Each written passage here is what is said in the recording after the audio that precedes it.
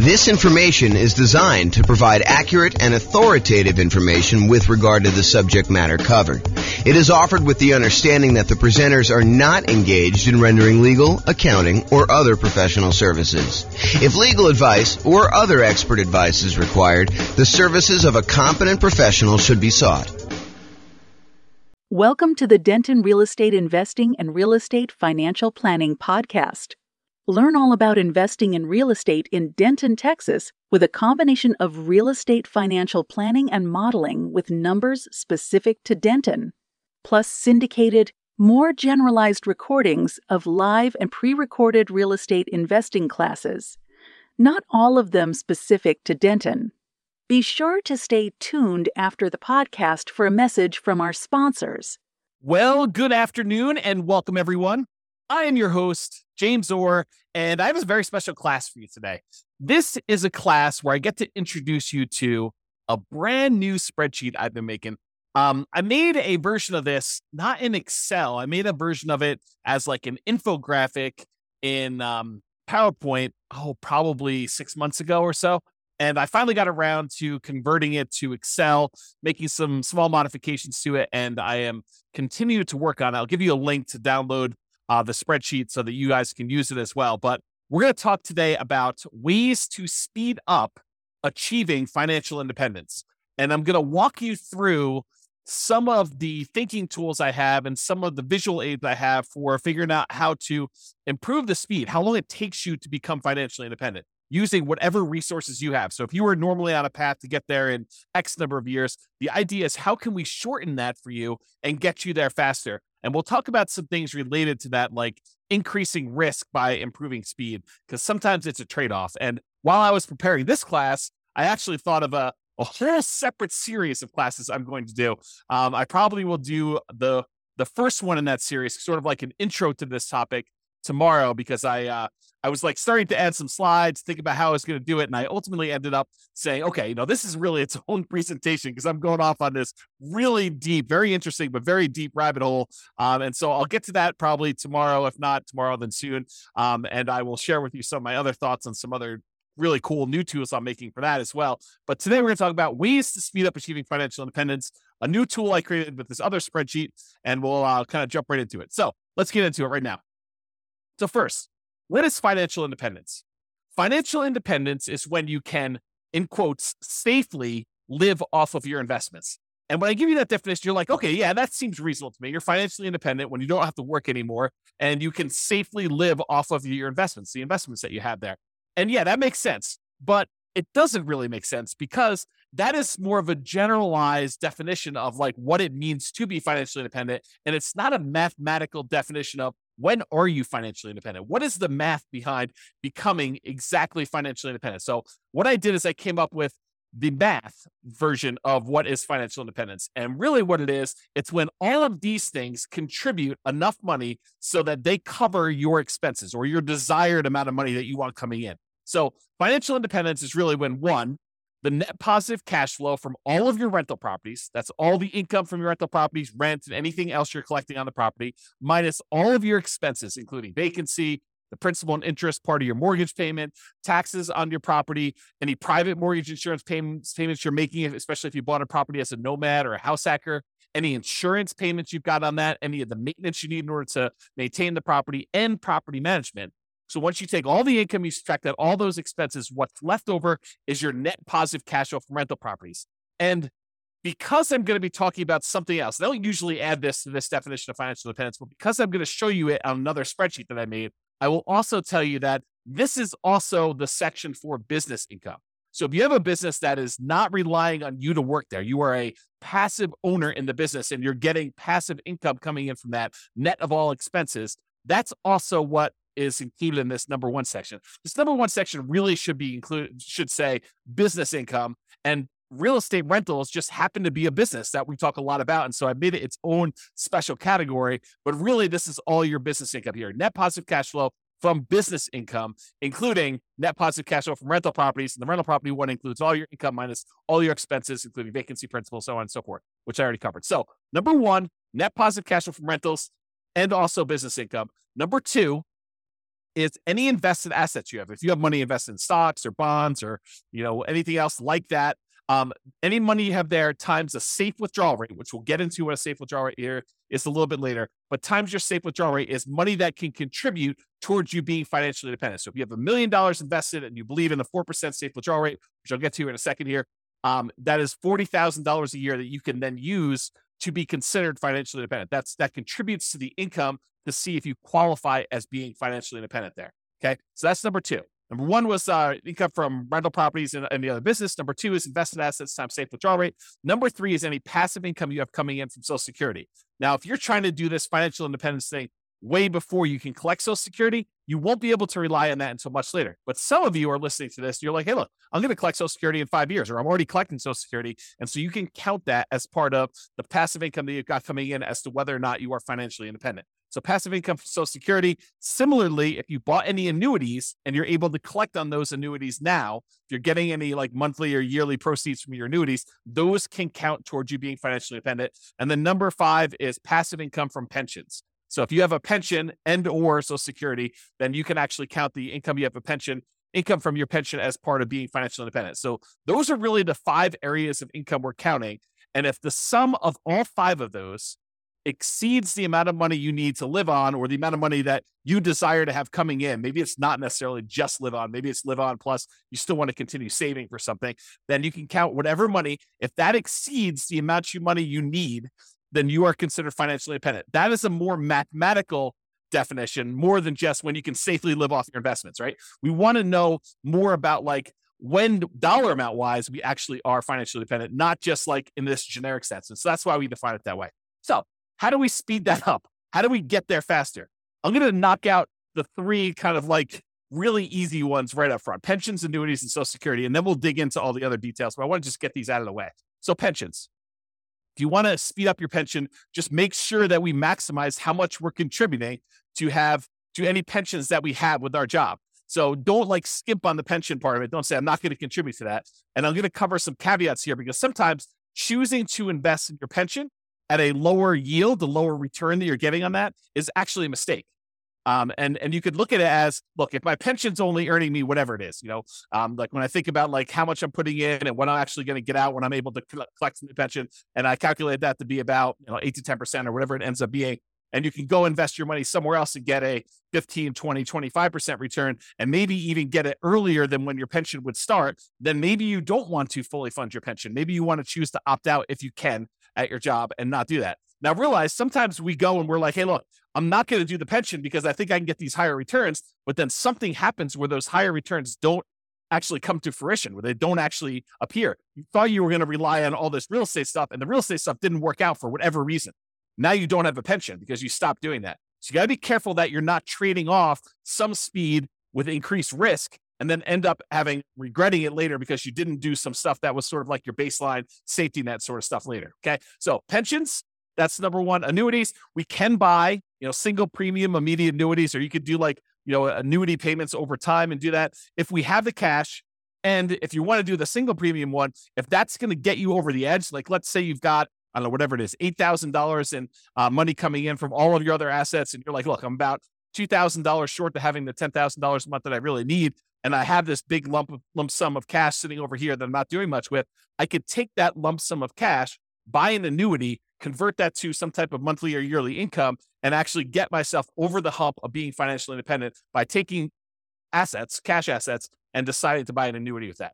And if the return is good enough from those, you can choose to do that. That may be a way to speed things up. If you're unable to find another investment that's going to give you the cash flow you need, maybe the annuities would exceed your whatever you want to use for your safe withdrawal rate, your 4% safe withdrawal rate, or 3% safe withdrawal rate. The annuities, especially if you're older, could be higher than that. And so you may choose to do that in order to get you where you need to be as a possibility.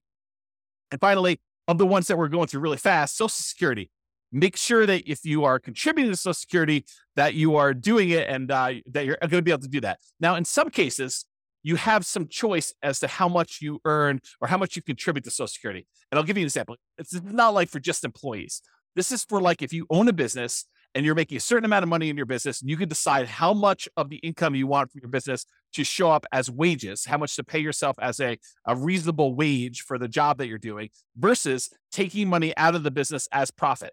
Because with the ones where you're paying wages on it, you're usually having to pay a Social Security payment associated with that. The ones where you're taking as profit, you usually don't have to pay Social Security payment. At least that's my understanding. I'm not a tax expert. But you could choose to take a certain amount as wages and pay the Social Security versus taking more money as profit. So you could decide within a reasonable degree. You can't say, I'm taking no wages, I'm going to put all my money in profit. I think you'd get challenged from the IRS in that. And so you could decide to take how much you're going to take in wages as to how much you're contributing to Social Security. And if you wanted to, you could choose to maximize the Social Security benefit so that you get the most out of Social Security later on when you're able to collect on it. And you'd want to go do that math and see what makes sense for you in your particular situation. So be careful, though, that you don't deliberately minimize or avoid paying Social Security and then regret it later. Similarly, what we talked about with the pension discussion as well. Okay. So how do we speed up those pensions, annuities, Social Security? Really, it's just about contributing to those and making sure we're doing it. Okay.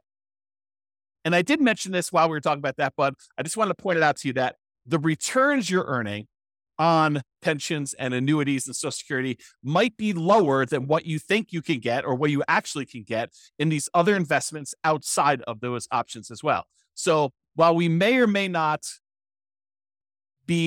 while there may or may not be a somewhat reliable source of money returns later, focusing on the pensions, annuities, Social Security, they may not be high enough to improve your speed. And so you may choose not to invest in those, or you may choose to reduce your investment in those, or do sort of like a hybrid where you're only investing a certain amount, and then you're taking the larger proceeds of your money and you're investing it somewhere else. And we'll talk about that. So here's the new spreadsheet that I hinted at. I call it my financial independence, asset allocation, and cash flows engine. And really what it's about thinking about financial independence for you and how you're determining where you're investing your assets, and specifically how the cash flow engine works, where the money you're earning from your job and all your other investments, where are you taking that money that you're earning from those? And then where are you bringing it all the way back around to the front of the engine and putting it in as fuel for your investments to grow even more? And then you're getting more out on the other end, and then you're keeping going around and around, and you have this like engine, this cash flow engine, where you get investments, you buy the investments, you then get the investments to earn some type of return, you get money thrown off from those investments, and you take that money and you bring it back around to the beginning. And so this is a visual tool to help you understand where you're earning your money, where it's all coming from, what are the sources of all of it, and then what are you doing with that money once it comes out of the cash flow engine? What are you deciding to reinvest in? And if we know approximately what the returns are for different kind of like, I don't know, buckets, they're kind of like the dotted lines around certain areas. Do you know the returns you're earning from certain ones? We can choose to say, okay, I'm going to take the money I'm getting from these 3 or 4 or 5 sources, and I'm going to put them back into source number 4 or source number 6 or source number 8 or source number 9. And we could visually do that so you can understand it. This is a brand new spreadsheet. I'm sure there are errors in it because I just released it. I just made it and I've not tested it. It's not been brought out into the public. It's not been shared with anybody. And so you're welcome to go download it, but realize, depending on when you're listening to this, I'm recording this. I don't even have my watch up. October 24th, 25th, something like that, 2023. And so if you're going to watch this and you're relatively close to that date, realize it's going to be new. And the longer we get out from under it, probably longer we get away from my release date, the more likely I'll fix some of the errors, and we'll do that. Not saying that you won't find any, but there you go. So if you want to go download it, go to refp.info/FIAACFE. And that stands for Financial Independence, Asset Allocation, Cash Flow Engine. So refp.info, FIAACFE, and you can go download a copy of the spreadsheet and you can kind of use it, do your own numbers on it, and do that. But let me walk you through some of the ideas, and we're going to talk about how we can use this visualization in order to speed up you becoming financially independent. Okay. So speed up your job income. So this is one of the sources. I just did a blow up of the spreadsheet here. This is one of your sources from your job income. Shows that how much you're making from your job and then how much you're actually investing from your job. So you have saved to invest.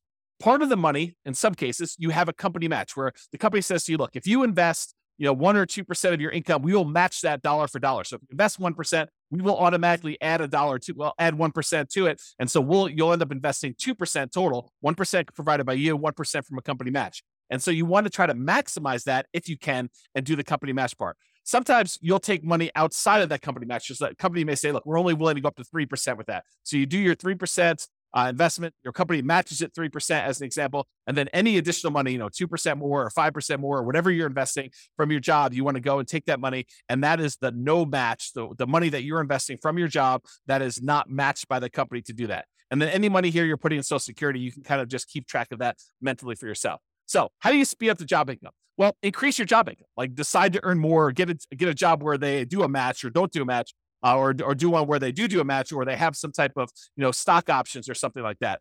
Not just your regular job either. I'm talking about. I'm also talking about a side hustle or two. For example, maybe you decide to go and do house hacking, where you go and you buy a property where you could rent out part of the property while you're living in it.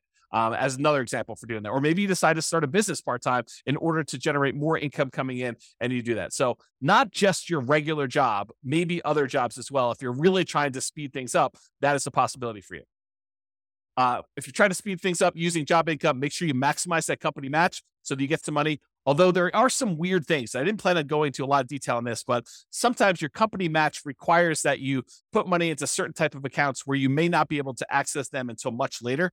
And so realize that if you're trying to speed things up and become financially independent, maximizing money in your company match may be money that you can't use right away. And so you'll sort of have to keep that off in the distance until you're able to qualify for it at age 65 or whatever it is that the rules are for you.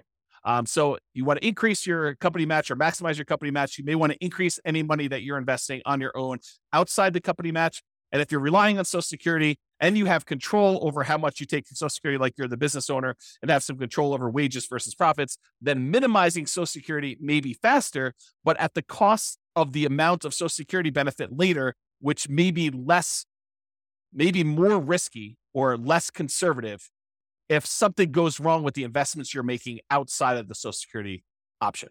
Okay. So just realize that. All right. So that's the first one. We talked about income. Now let's talk about properties. So in my mind, I've grouped properties into three primary groups because we really do look at properties in three distinct ways.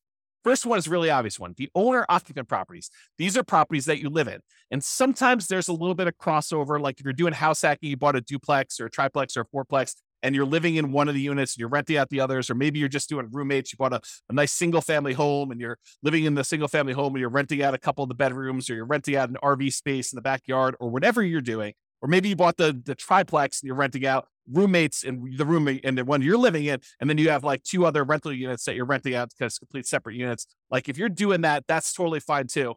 But for the most part, I'm talking about the properties that you're deciding to live in.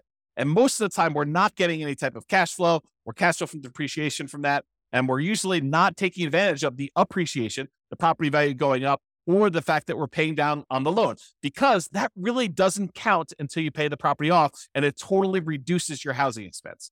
So, and I'll go into that in a lot of detail in other classes, but usually that does not contribute towards you being financially independent unless you take that property and you're using it, like we're going to use other properties here in a minute, as sort of like a rocket booster in order to gain some equity, have the property value go up, pay down your debt, and then you eventually sell that property, or you take the property that you lived in for a year or two or three or four or five, and you then convert it to a rental. And in those cases, you could use the assets you're committed there. But if you're just keeping them as an owner occupant, we don't really use those a lot as returns coming out of there that we could reinvest. Okay, so it really would need to move from being an owner-occupant property to some type of investment property or something like that, or selling it, which I didn't show in here, although I did make a note. Not shown, could sell owner-occupant properties for tax-advantaged capital gains. And there are some tax advantages of selling an owner-occupant property for your primary. Okay, so the first group was that owner-occupant properties. The next two groups are properties, investment properties that you buy that you intend to keep forever for cash flow. And then the next group is investment properties that you buy that you intend to sell for capital gains. Here's the general idea. There are some properties, rental properties, that you plan on buying, that you plan on keeping in your portfolio through retirement, and you plan on just having those puppies cash flow and generate cash flow to you that you intend to live on. That's one type of property. Those are the keep for cash flow properties. There are other properties that we're buying that maybe the cash flow isn't great, or maybe the property is not one you want to keep in your portfolio for a long period of time, but it is a property that you intend to buy because the return on it is so attractive. And it's a property that you intend to keep maybe for, a month or two and then quickly flip, or maybe you want to keep it for 6 months or a year or 5 years or 10 years or 20 years, or until you get to the point where you have enough properties, enough equity in them that you could sell off the ones that you planned on selling and use the proceeds in order to pay off the ones that you want to keep for cash flow. So there are some properties, though, that we plan to sell for capital gains. And so those are a separate group. The ones where we plan to keep for cash flow, we're primarily focused in on the cash flow from those, although you can access the appreciation of debt pay down via some refinancing or doing a HELOC on those. The other ones, we may get some cash flow and cash flow from depreciation while we're holding them, but really the intention of those is to capture the appreciation, the debt pay down from those, and then use that money elsewhere, come out of the engine and invest somewhere else in the property. Okay, let me check my notes to make sure I covered what I wanted to do. Okay, so some properties you'll own or occupy, talked about that. You could still do house hacking, talked about getting roommates or buying a duplex, triplex, or fourplex. And that could be like a side hustle, right? The income you have coming in from doing a house hack is almost like getting a second job, if you think about it, right? I mean, if you went out and you got another job delivering pizzas and you earn $600 a month, isn't that sort of like, renting out a bedroom or renting out a garage space or renting out an RV parking spot on a property and getting another $600 a month? It's just you're not doing as much manual labor in order to have someone else living in an RV space or renting out your garage or, renting out a room in your property and you're collecting money on that. So it's like a side hustle. It financially contributes $600 to your income, just like another second job would. Okay. And maybe even some tax advantages of you renting out part of your property, as you'll probably get some cash flow from depreciation for the part of property that you're renting. Okay, so we could still do house hacking, talked about that, and or the nomad strategy. If you decide to do the owner-occupant property where you buy a property as an owner-occupant, get owner-occupant financing, usually low or nothing down. You get owner-occupant interest rates, which are usually a little bit better than investor interest rates. You buy the property, you move in there, you have to live there for at least a year. It's a requirement of the lender that you stay there for at least a year. And then once you're done living in the property for a year, then you can convert that property to a rental, buy another property as the owner occupant, put another, 3.5% down or 5% down or whatever you're going to do, then move into that property, live there for a year and continue this property, acquiring rental properties with little or nothing down as you continue to acquire each one. And then you move them into either keeper cash flow or sell for capital gains as you do those. So that's the nomad real estate strategy, where you buy a property, live there as an owner occupant for at least a year, then you convert it to a rental. The reason why we do at least a year is that is a requirement of the lender. You cannot buy a property as an owner occupant, move in, and then move out before a year is up and convert it to a rental. It's called loan fraud. So do not do that. You have to stay there at least a year. It's a document you'll sign at closing when you get your owner occupant loan. It's why they will give you an owner occupant low down payment loan option with a better interest rate, is because you plan to owner occupy it. And the requirement is a year. If they change the rules and tell us it's 2 years, we'll start teaching 2 years. Right now it's a year. So use a year. Okay. Talk to your lender about that. We talked about that. And some properties you want to keep as long-term rentals. That cash flow goes toward the goal of financial independence. Some properties you'll want to sell for capital gains. Some of the cash flow while waiting the sale, where you'll capture and redeploy the equity you get from the property. Property goes up from appreciation, maybe some forced appreciation because you bought it at a discount or you did some work on it. And then property gets paid down a little bit on the loan. The difference between what you sell it for minus all your costs and taxes and stuff like that, minus what you owe on the property, is going to be that money that you're going to be able to redeploy as part of your cash flow engine in order to do this. Similarly to what we just talked about with all the real estate, because real estate is a business, as I discussed, we're talking about businesses here. So you basically have a business where you're getting cash flow, your profit from being in the business. Now, this is, if you have a job, you put your job income up on top in the spreadsheet and you get this business cash flow coming out as profit here later. Eventually, you may decide to stop working your job, but maybe you still own part of the business and you get profit from the business in the form of dividends or whatever else they're going to do there. And so you kind of keep this as there. So it allows you to kind of keep track of that there. Okay, now let's talk about safe withdrawal rate, because I'm about to go talk about the invested assets you've got and other things. And I want to mention what safe withdrawal rate is and kind of give you a very brief definition of what this is. We could really do like a 2-hour class on safe withdrawal rates. In fact, we probably could even do more. Okay, so what's safe withdrawal rates? SWR. It's how much you can, in quotes, safely withdraw from money that you have invested in things like stocks and bonds and likely not run out of money. There's no guarantee that you won't run out of money, but it's likely based on historical data. So a guy named Bill Bengen did a bunch of math and he came up with this idea that, hey, how much money can I take out of a client's portfolio where they are really unlikely to run out of money over a 30-year period or something like that. And so he looked at a bunch of different starting points using like historical stock market data, and he came up with this idea of a 4% rule. 4% rule basically says you could safely withdraw 4% of the amount that you start with, and you are very low probability likely to run out of money using historical data. Who knows what the future will bring, but usually the future looks similar enough to the past where he's saying, okay, look, based on historical data, 4%, most of the time we can get away with doing that. In some cases, we actually end up running out of money over a 30-year period, but 4% seems pretty safe to do. Then the Trinity study came out. There was 3 professors from Trinity University, Philip L. Cooley, Carl M. Hubbard and Daniel T. Walls. And if you want to read the Trinity study, you can go read it at refp.info/Trinity. It'll take you right to the PDF. You can go read the whole thing. But they did a whole bunch of analysis on the same problem. And they basically determined, if you have a 90% stock portfolio, or 10% stock, or 10% bonds, or 80-20, or 70-30, or whatever it is, they ran through a whole bunch of different variations. And they published how many times of the different starting years did people actually run out of money doing this. And they showed their results. So you can go look at all this and do it. So some people will use this if you've ever heard someone say, I'm using the 4% rule or the 4% safe withdrawal rate. It means that if you have $1 million invested, you can withdraw $40,000 per year, and you are not likely to run out of money. It's still possible, but you're not likely to run out of money if you've got that $1 million invested in stocks and bonds. In the simplest version of this, and there's lots of variations, lots of discussions about it, but in the simplest version, the $40,000 a year increases by inflation each year. So it's $40,000 year one, the next year might be, $40,000 plus 3% or something like that. And so you can go look at those numbers and see over time. Now, to be crystal clear, this explicitly excludes all real estate and business equity. So you can't say, I've got $2 million worth of real estate equity and I'm cash flowing $2,000 a month for that. And then go over here on the other side and say, well, then I have $2 million of real estate equity and $1 million in stocks and bonds. And so I've really got $3 million that I could use with a 4% safe withdrawal rate. That is not the case. That is definitely not true. You can only use the $1 million you have invested in stocks and bonds with this safe withdrawal rate idea. You cannot use the real estate equity as well. It's like double dipping. You're already getting a return on that $2 million of real estate equity. That's the cash flow that you're getting on the rental properties, as an example. Okay. So you cannot use real estate equity as like part of your safe withdrawal rate. If you liquidate the properties, you sell them, you pay the taxes on them, you pay any expenses of doing the transactions, closing costs and all that other stuff. You could take the money and then invest in stocks and bonds or whatever else you want to do, and then use your safe withdrawal rate with that. But that's not what we're talking about here. Okay. We're really talking about money you've got invested in stocks and bonds, not the equity in your properties. Okay. Now that I explained safe withdrawal rate, now we're looking at the 3 different types of accounts you have where you have assets invested in them. And these are usually things like stocks and bonds times whatever your safe withdrawal rate. So there's money that you could have in a taxable account. And a taxable account is money that you pay taxes in order to get the money. It's like from your job.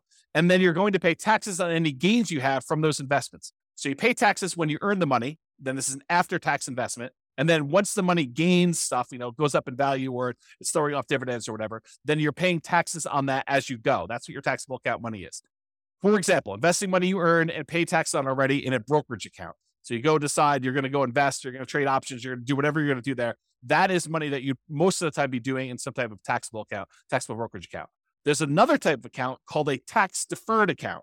You can have assets in these tax deferred accounts. It's money you invested before paying taxes on it, but you need to pay taxes on it when you withdraw it. So it's money that the government will say to you, hey, listen, you could take a certain amount of your income and you could set it aside and invest in these tax deferred accounts. You don't pay taxes on the money that you earn while you do it, but you are going to pay taxes on it when it comes out. And so they want you to grow that, make it a much larger dollar amount, and then pay taxes on the larger dollar amount when it comes out. An example of this would be a traditional IRA. Okay. So that's another example of a tax deferred account. And then you could have assets in tax-free accounts. This is money where you pay taxes on it as you earned it, but then you do not pay taxes on it when you withdraw it. So you can put it into a certain type of account, let it grow. You pay taxes on it before you put it in. And then once you actually have it grow, then as you pull it out, you do not pay taxes on that at all. An example of this would be like a Roth IRA. Okay. So you could take money that you're earning in your engine and you could decide to put it into your taxable account, pay taxes on the money, invest it, and then pay taxes on it as you come out. You can decide to take the money you have, not pay taxes on it up front, defer the taxes till later, invest your money, and then pay taxes when you get it out. Or you can pay taxes on money, invest it, and then when you pull it out, it's tax-free. Okay. So those are the 3 types of options. You have an account, kind of like a line item for each one of those here. And then you multiply that by whatever your safe withdrawal rate is to find out how much money you could take out of there. Now, while you're actively growing your portfolio, you're not taking out money to live on or anything, you can just let these grow, right? You put money in and let them grow and not actually do a safe withdrawal right now. But later on, when you start pulling money out there, you may want to have money coming out of those. And then another one here is annuities. How much you bought in annuities that you have the value of the annuities here, and then the annuity payout rate, you calculate how much you're actually pulling out of there when you do the annuities. Okay, so besides earning more money from your job, from side hustles, from starting businesses, and reducing your expenses, your personal expenses, your business expenses, including taxes on both your personal and business expenses. So like, how can you go ahead and save more money by earning more and spending less, which they're really, really important. Okay. Like this is not like a trivial thing, but besides those, how else can we speed up financial independence? Well, it's really about what you do with the money you've got coming from your assets, like how we go and deploy the things that are coming out of the engine, the sources of the money that you have to invest. You know, when we talk about the engine, it's the money in, all the money that you've got that you're investing in your assets. Then what happens when you get returns, and what do you do with all this money coming out? Sure, there's job stuff where you're getting some money and you're saving it like there. But really, what are you going to do with like cash coming out of your businesses and the money coming out from like your properties growing in value if you decide to do a refi or HELOC or whatever, or if you decide to take money and you sell a property or doing all that, or any money coming from your business or the safe withdrawal rate money you've got coming out. Like, what are you doing with all of this money? You're like thinking about like, where do I deploy it and how do I do it? So we're really focused on the sources of money out, all these little green letters in boxes there. So let's talk about the money to invest. What do we do with this money to speed up financial independence? And these are all the different things that we have money coming from. So the job, you've got some money coming in when the company matches your money, the money that you're saving that the company does not match, any of the cash flow properties that you own. You could decide to collect money now in the form of cash flow and then cash flow from depreciation. If you decide to pull money out of those properties, you're primarily keeping for cash flow, like you do a cash out refi or you do a HELOC. And then if you have properties that you're keeping primarily to sell for capital gains, you might get a little bit of cash now in the form of cash flow and cash flow from depreciation. But then if you sell the property, there are certain proceeds you can get where you pay the taxes on it and you can invest in whatever you want. Or you could decide to defer your taxes, do a 1031 exchange, and then reinvest that money in more rental properties, like kind investments. So you could do that. Or if you decide instead of selling the property right away, you can access the equity you have in those properties with a loan temporarily and do a cash out refinance or HELOC, just like we did with the ones where we were keeping for cash flow. And then any business income you've got there, you can use the cash flow from owner profits. Then these invested assets times your safe withdrawal rate. We've got the tax withdrawals, tax deferred withdrawals, and then tax-free withdrawals from those three different sources, your annuities, your Social Security, and your pension. So those are the different sources of money to invest that we've got there. So what do we invest in? Like we take all this money out from all those different sources, and like, how do we go and speed things up? And what do we reinvest in? And part of it is this choice. It's the choice of, okay, we've got all these sources of money that we just went over. Where are we going to put that? How do we improve it? And part of that is taking all this money out that we see. Some of them you're going to be deferring for later. Like you're not going to be necessarily taking money out of, the tax withdrawal account or whatever, unless you're going to say, hey, I'm saving up money in this until I get to $100,000, and then I'm taking $100,000 and I'm going to use that as down payment in order to buy a property. So you may be doing stuff like that, but sometimes it's like you're holding for a little while until your engine grows and the return grows in that. Then you're going to take money from there and you're going to move it up somewhere else. Okay. So what are we going to reinvest in? Well, here are the options, right? I've tried to simplify it down and say, these are really the choices we're looking at. Number one, we can invest in more owner-occupant properties. We could either put up money for down payments and buy another owner-occupant property. Maybe we sell one, use some of the proceeds and reinvest in that. Or maybe we sell one, take some of the money, buy an investment property, take less of the proceeds and go buy an owner-occupant property. But we take some and we use it for down payments to buy an owner-occupant property. Or we could pay down on mortgages and earn a return from having less that we owe on the property. So if we have an 8% mortgage, which is what they are about the time that I'm recording this, you could take money from something else you've got on the other side and reinvest it by paying down an 8% mortgage. What do you earn as a return by paying down an 8% mortgage? It's not a trick question. 8%. That's exactly right. So if you're going to go have a loan, you're going to pay it down.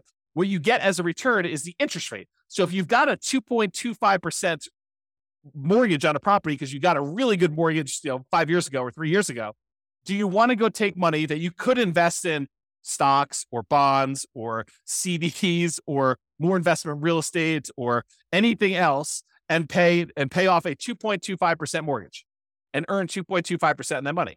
There are some cases where you might want to do that, but for the most part, you probably do not want to. You probably want to take that money and invest in something that's going to get you a higher return. But if you've got a mortgage that's at 8%, might not be the worst thing to do with all of your money, right? Like not to take all of it, but some of your money, take it and invest in something like that. Okay. So owner-occupied properties, you can either use it more for down payments to buy more of those, or you can pay down loans on your owner-occupied properties to do that. The other thing is you can keep for cash flow properties, the properties that you would tend to keep for cash flow, you could use for down payments to buy more properties that you tend to keep forever and cash flow them into retirement. Or you could either use down payments for that, or you could pay down mortgages on those. And then finally, for the property group, you could sell for the properties that are sell for capital gains, the ones that you intend to sell at some point in the future, like get a really good return early on. And then as your equity builds up, you want to sell that thing off, take the equity, redeploy it into something that's going to get a higher return, which we'll talk about here in a moment. You could use that for down payments in those, or you could pay down the mortgages. So really it's the three different property types. We can use down payments, or we could pay down the mortgages. Those are the two primary things. No, I guess there's something else I didn't add in here, which I probably should add to the spreadsheet, because there are things that you can do in order to invest in, and that is improve the property. You could go and improve the property and make your cash flow better. So it's really not paying down the loans. It's really not a down payment, but it's improved property. So yeah, we could go ahead and add that. Maybe I'll make a note. See? Teach a new class with a new spreadsheet, you get to add new things. Improve property. So hopefully I'll remember to go look at this sheet of paper and I'll add that to the list. Okay, so those are really the things you do to properties. Or you can do your businesses. You can do down payments, you can do pay down loans, or you can also probably improve your business. I should add that as well too. Let me make a note. Improve business. And then buy assets. You could go take money and invest it in your taxable account. If you qualify for, like from an income standpoint, you could use it in your tax deferred account, or you could invest in a tax-free account. There's some qualifications and limitations for doing the tax deferred and tax-free. So just realize that you might be limited in what you can do that. Or finally, you could buy annuities. But that's really all we're talking about. These are all the choices we have of the money that we've coming out from our job and all these other investments we have. We could take that money and what are we really going to do? We're going to put it back at the beginning and we're going to reinvest in something.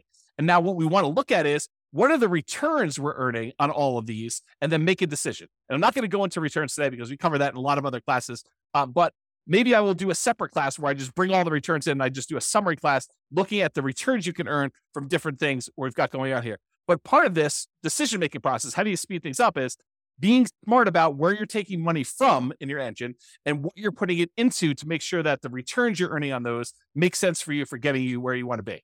Okay, so now that we talked about really like the engine and how it all works, let's now look at the three primary groups for how we can speed this up. Number one, we can increase savings. Number two, we can increase the returns. And number three, we can reallocate assets. So increase savings. Increase your income or all the other job type stuff you've got there, side hustles, whatever you've got going there.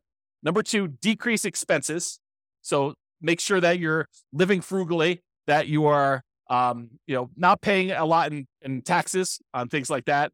You can also pay off properties, either owner-occupied properties where you're living in and reduce your living expenses that way, or on investment properties to reduce your expenses and improve cash flow. So those are all part of like the increased savings idea of doing things. Or you could utilize more of that company match if available. If you're only doing 1% and the company will match you up to 3%, maybe you should take advantage of a 100% return when you do the company match. If you invest 1%, they'll match your 1%. You just earn 100% return in that first year by doing that. And then maybe you look at how you can get it back out if you want to decide to do that. But utilize more company match if it's available for you as a way to increase your savings.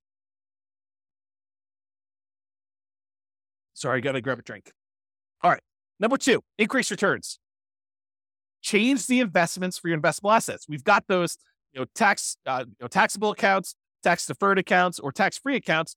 Change where you're investing. And maybe you were investing in a money market account there. Maybe you're investing in CDs. Maybe you're investing in bonds. Maybe you're investing in stocks. Decide to invest in something else that has a better return. Realize that there may be additional risk in doing that. So you got to weigh those, but change what you're investing in to improve your returns. And that could speed up how fast you're able to do it. You could go from investing in stocks to becoming a self-directed IRA and then go use that to invest in real estate as an example of a way to speed up your financial independence.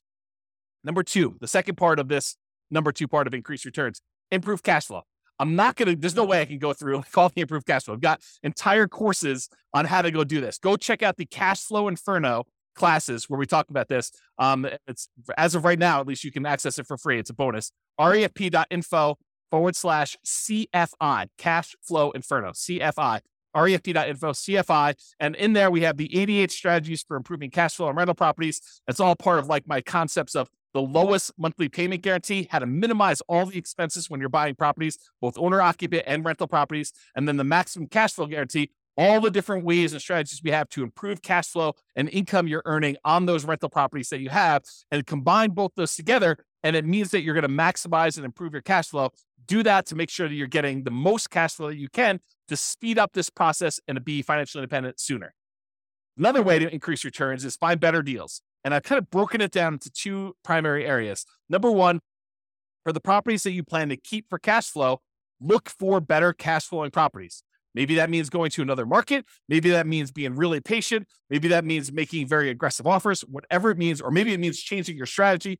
Instead of going for a long-term rental approach, maybe it means going for short-term rentals or student rentals or, whatever you're doing there. Realize that sometimes by changing your strategy, you might be moving more toward that kind of like job source, right? You start thinking to yourself, okay, I'll do short-term rentals. And if you don't have a lot of team built in place in order to help you manage the short-term rentals, maybe that starts looking like you doing work and doing a job. And if you're trying to be financially independent, then it's harder for you to not work and also manage short-term rentals unless you have a team in place that can kind of do that. So just kind of a warning about that one.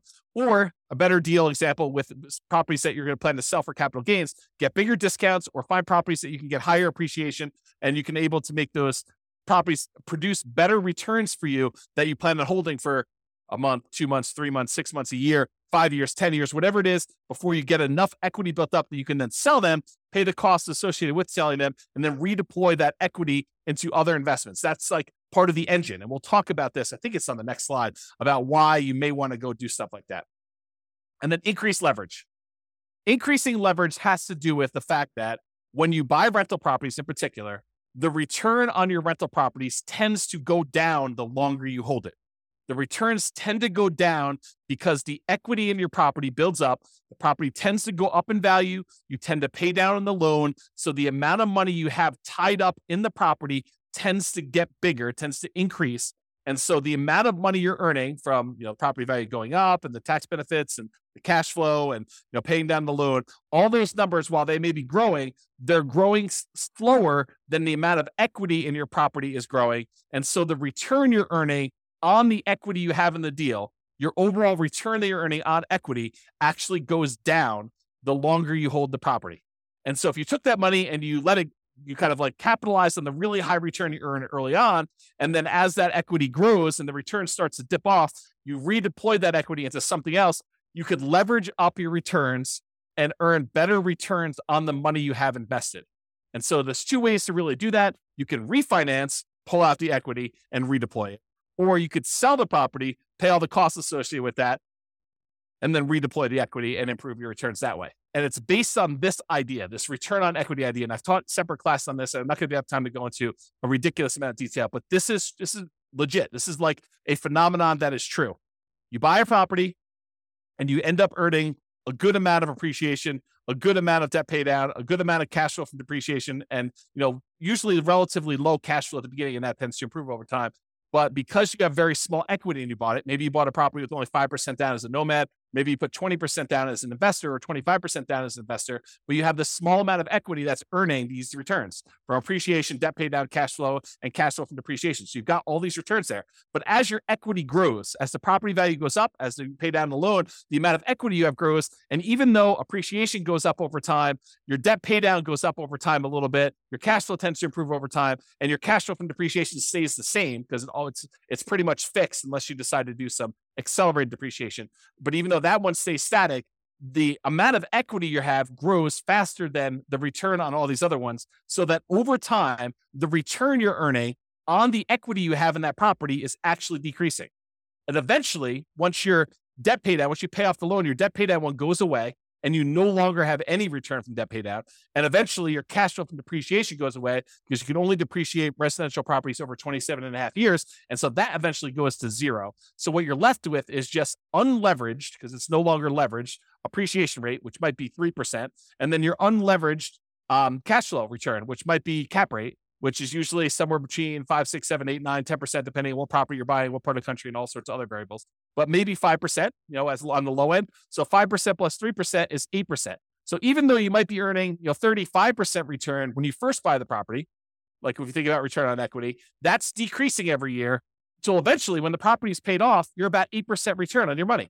So if you decide, look, anytime my investment properties that I own, anytime their return drops below some number, some threshold you hit, whatever that is, 20% or 15% or 10%, you could say, look, I'm going to sell this property and re-leverage up. I'm going to take the money, I'm going to pay the taxes, I'm going to pay the capital gains tax, I'm going to pay the depreciation recapture tax, I'm going to pay the real estate commission to get out of it, I'm going to pay the closing costs, and I'm going to take whatever's left over, which is what we call true net equity. That's the amount you have left over after all those expenses I just named. And you're going to take that money and you're going to go buy another asset, whether that's any of those other assets we just talked about, down payments, paying down loans, investable assets, some safe jewelry, buying annuities, whatever you're doing there, or like any of the taxable, non-taxable, tax deferred, tax-free, all those different things. You can decide what you're going to take this money from and invest in there. And if you want to save some of your money on the sale and you want to do a 1031 tax deferred exchange, you can delay having to pay capital gains and depreciation recapture. You're still going to need to pay the real estate transaction costs and closing costs, whatever those are, unless you're able to negotiate having your buyer pay them for you when you go and do this. But in most cases, you're going to pay those, and then you can take that a much larger chunk, but you're limited in what you can reinvest that in when you do that. Has to be other real estate, like-kind real estate, not owner-occupant stuff, okay? So this idea of return on equity declining over time is real. It's a real phenomenon. And so we a lot of times, investors will look at this. They'll be like, look, I would like to work around this. I would like to not have this happen to me. However, other real estate investor folks look at this as a natural, organic de-risking of the portfolio over time. Because as you pay down the loan, it becomes less risky. You owe less on the asset. Your kind of like resiliency for price declines goes up, and your resiliency for rent declines goes up. The rent can come down and you'll still have positive cash flow. The price can come down and you'll still have positive equity. So this is a natural, organic way to de-risk your portfolio, but it also typically means that you're getting less of a return on your asset over time. And if you're trying to speed things up and really optimize this, you may choose to see this as a hindrance and say, I want to address this. I don't want to see my return go from 35% all the way down to 8%. I want to see it go from 35% down to 20. And 20, I want to go reinvest, re-leverage up, and go buy another asset or two that has 35% return. Maybe you buy a bigger property, or maybe you buy two properties that are a little bit smaller or about the same size, and you go and you redeploy this money, or maybe you take the money and you go buy stocks or annuities or whatever you want to do, but you change it in order to get a better or different or kind of like other return than what you're doing here. Okay. And so that's what we're talking about. We're talking about this kind of like refi and redeploy equity, sell and redeploy equity in order to increase leverage, because you're usually increasing leverage to do that. Or number three, remember we talked about the three options here: increase savings, increase returns, which we just covered, and now reallocate assets. Number three. So change the investments for the investable assets. So we had this before the other one, but if you were investing in bonds, maybe you decide to change it to invest in stocks. Maybe if you were investing in stocks, maybe you decide you want to go invest in options, or maybe you want to take it and invest in treasuries or bonds or whatever. You could change what you're investing in order to optimize for return, but realize that does change the risk characteristics of what you're investing in. You go from bonds to stocks, it's changing. The asset classes, the underlying asset class you're investing in is different. Okay. Or you could utilize some of our like deal alchemy strategies. If you kind of not seen that course, it's another bonus course, refp.info/REAP/alchemy. And if you go there, there's a whole bunch of stuff about how do you move returns from one quadrant to the other. So if you're really concerned about earning money in that cash flow quadrant instead of appreciation and debt pay down, you can decide to do things with your asset in order to work on maximizing cash flow.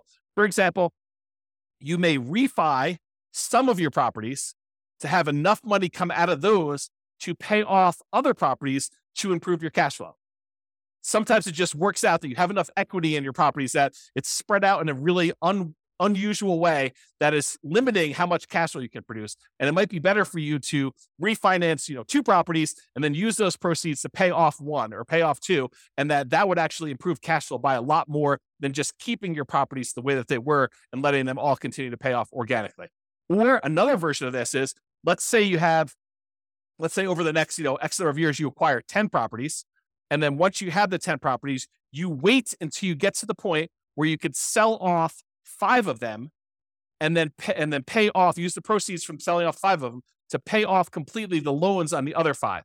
So you just hold the properties as long as it takes for you to get to the point where you sell off a portion of them, 1, 2, 3, 4, 5, 6, whatever, 7, whatever it takes. and then you pay off the remaining properties that you keep. So now that you have 1, 2, 3, 4, 5 free and clear properties and no longer 10 properties that all were leveraged. And that could be a way for you to achieve financial independence and really speed things up. You buy more properties than you need, let them grow. These are all, the certain number of them you're setting aside as kind of like sell for capital gains. You're kind of deciding that those are going to be sell for capital gains properties. You let them appreciate, you let the loan pay down. You're not overly concerned about how much cash flow producing because you're not going to keep them for cash flow. You're really looking at what's the overall return I'm getting. If it's getting a 30% or 40% or 50% return, especially early on before that return on equity curve drops off, then once you get to the point where those things have grown enough, then you go and you sell those, you take the proceeds and you use it to pay off properties that you plan to keep in your portfolio forever. Or maybe you have the 10 rental properties that you let grow for a period of time. You sell off all of them, and then you invest in stocks or bonds and use the safe withdrawal rate. Or you sell off all of them and you buy annuities, or whatever your strategy is. These could all be different variations on ways to speed things up because you could be maximizing the return you're getting on equity. You're buying these properties and really taking advantage of this very high return you see on leveraged real estate early on. There's some risk associated with that, putting 20% down or 5% down the property. There's definitely risk of having leveraged real estate, but you take advantage of these high returns you have. Then once the return starts tapering off and getting more reasonable, getting lower to kind of what a, comparable returns might be in the stock market or the bond market or whatever it is, then you can go take this money and you could redeploy it into something that you get better or different types of returns depending on what you're looking for at the time.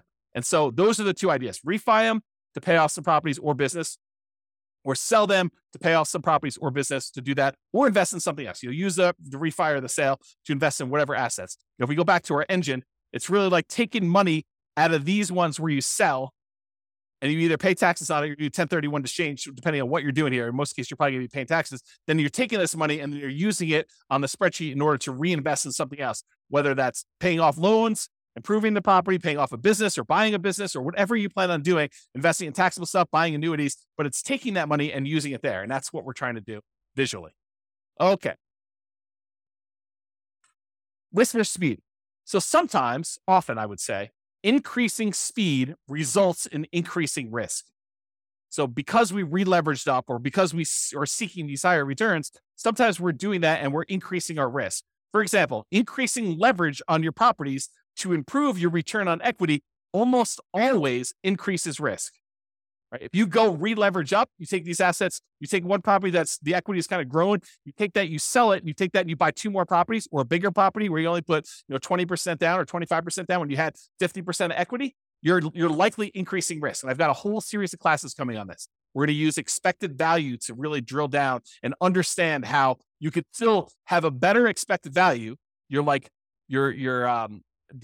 results you're expecting is much more likely to happen, but there's also an increased likelihood for you to have a more significant failure.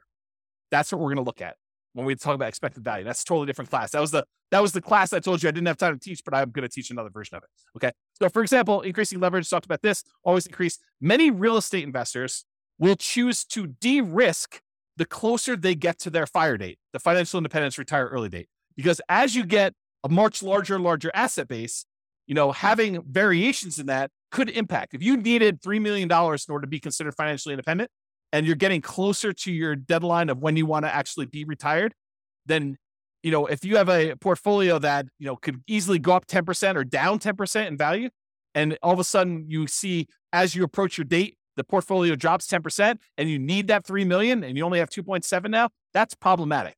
And so the closer you get to the date where you actually want to be financially independent and stop working, the less risky you want it to be, unless you're way above it, right? Unless you're like, okay, I need 3 million, I'm at 7 million. I don't need to de-risk that much at that point. But if you're close, then that's one of the more dangerous times. This is a retirement date risk. This is from Michael Kitces. Talks about the peak impact of portfolio size effect. Right as you're entering the period where you're going to stop working here, that this time period right before you hit your financial independence, retire early date, that is one of the more dangerous times. And then right after that, once you retire, is one of the most dangerous times you have for what's called a sequence of returns risk, which we talked about in other classes, and I'm sure I'll talk about again, but I don't have time to go through it right now. If you want to go read Michael Kitces' article about this whole idea, and it's not real estate specific, it's more like stock market stuff, you can go to refp.info/redzone, REDZone, And you will see Michael Kitces explain this phenomenon to financial advisors. Good stuff for you to dig into if you're interested in this. But you'll see why it's most risky right before your financial independence date and then right after with sequence return risk. They're slightly different risks, but they're related because it's based on your portfolio size. Your largest portfolio size, you're most at risk for that. Okay. So in conclusion, there are many choices you can make to speed up your journey to financial independence. And hopefully you're just starting to understand how this whole engine thing works. So all the different sources of money you got coming out, then what do we take that money and what do we do with it? What do we kind of move it back around to get it going in? And then when it goes in, it kind of comes out. And that's why it's an engine. It keeps repeating and it keeps growing with your returns there. So the choices you make about what you're taking with the money coming out and what you're putting it back into matter, and they can really impact the speed at which you're able to achieve financial independence. Some require more sacrifice and discipline to implement, reducing your expenses, saving more, getting a different job, doing side hustles. That's more work. It's more sacrifice, more discipline to implement. But some of them are mere distinctions at points of decision. Hey, and I'm going to take this money coming out of here. I'm going to invest it in this instead of this. And that can make a major difference. Taking your money and paying off a 2.25% mortgage versus paying off an 8% mortgage could make a big difference. And it's really no extra work for you as to what you want to do. It's just like deciding I'm going to do this instead of this. And so ideally we get this little visual, and I'll create some more tools around this so you can see like what the expected returns are. Maybe you put in your own numbers and you could decide where you're going to take money out of to kind of optimize and improve your kind of like speed to financial independence, but also weighing in the risks of doing so as well. Okay. Speaking of risk, some of these ideas will reduce risk. Taking money and paying off loans with them probably reduces risk overall, provided you have enough reserves. You don't want to go risk your reserves to kind of pay off a property a little faster. Other choices will increase risk. Selling off properties and then re-leveraging up and only putting 5% down or 15% down or 20% down or 25% down when you had 50, 70% of equity in your property before that, that's going to increase risk for you. You're going to actually have like a significant uptick in a lot of the different ways that we measure risk. For real estate investors, the decline you see from return on equity is a legit phenomenon. It does happen. So be aware that most of the time when you buy a real estate investment, the best return you're getting is really early on when you're most leveraged. Okay. Even if it's not the best cash flow. And organically over time, what tends to happen is your cash flow improves, but all of your other returns drop off. Okay. So that tends to be what's going on in your investment. So if you're really trying to maximize returns, especially if you've got some of those properties allocated for sell for equity or sell for capital gains, then a lot of times your overall return is going to be much lower the longer you wait on that. So that decline from the return on equity curve is legit and something that some people will use naturally in their favor to organically de-risk their portfolio as they get older, as their portfolio ages. Some people are like, I want rocket booster returns all the time. So I want to use these kind of sell for equity properties or sell to refi to get at my equity kind of process and redo those things to really maximize the return on equity numbers at the cost of increasing risk. And we'll look at those here when we do a lot of the expected value stuff in future classes to do that. Hope you enjoyed today's class. Hopefully it's not too long. Have a great day, everybody. This has been James Orr. Bye-bye for now. With home prices up, mortgage interest rates up, and rents up, but not quite enough to counteract the higher prices and interest rates. Cash flow on rental properties in Denton is harder than ever. Book a call with the Real Estate Financial Planner to apply our proprietary 88 strategies to improve cash flow on your rentals. See the show notes for a link to schedule your call and improve your cash flow today. If you're a real estate agent, lender, or professional in Denton that wants to help our real estate investor listeners, consider reaching out to learn about collaboration opportunities with this podcast. We'd love to add more value to our listeners by having you assist our investors buy, sell, and finance their real estate investments. See the show notes to schedule a call to discuss collaboration opportunities.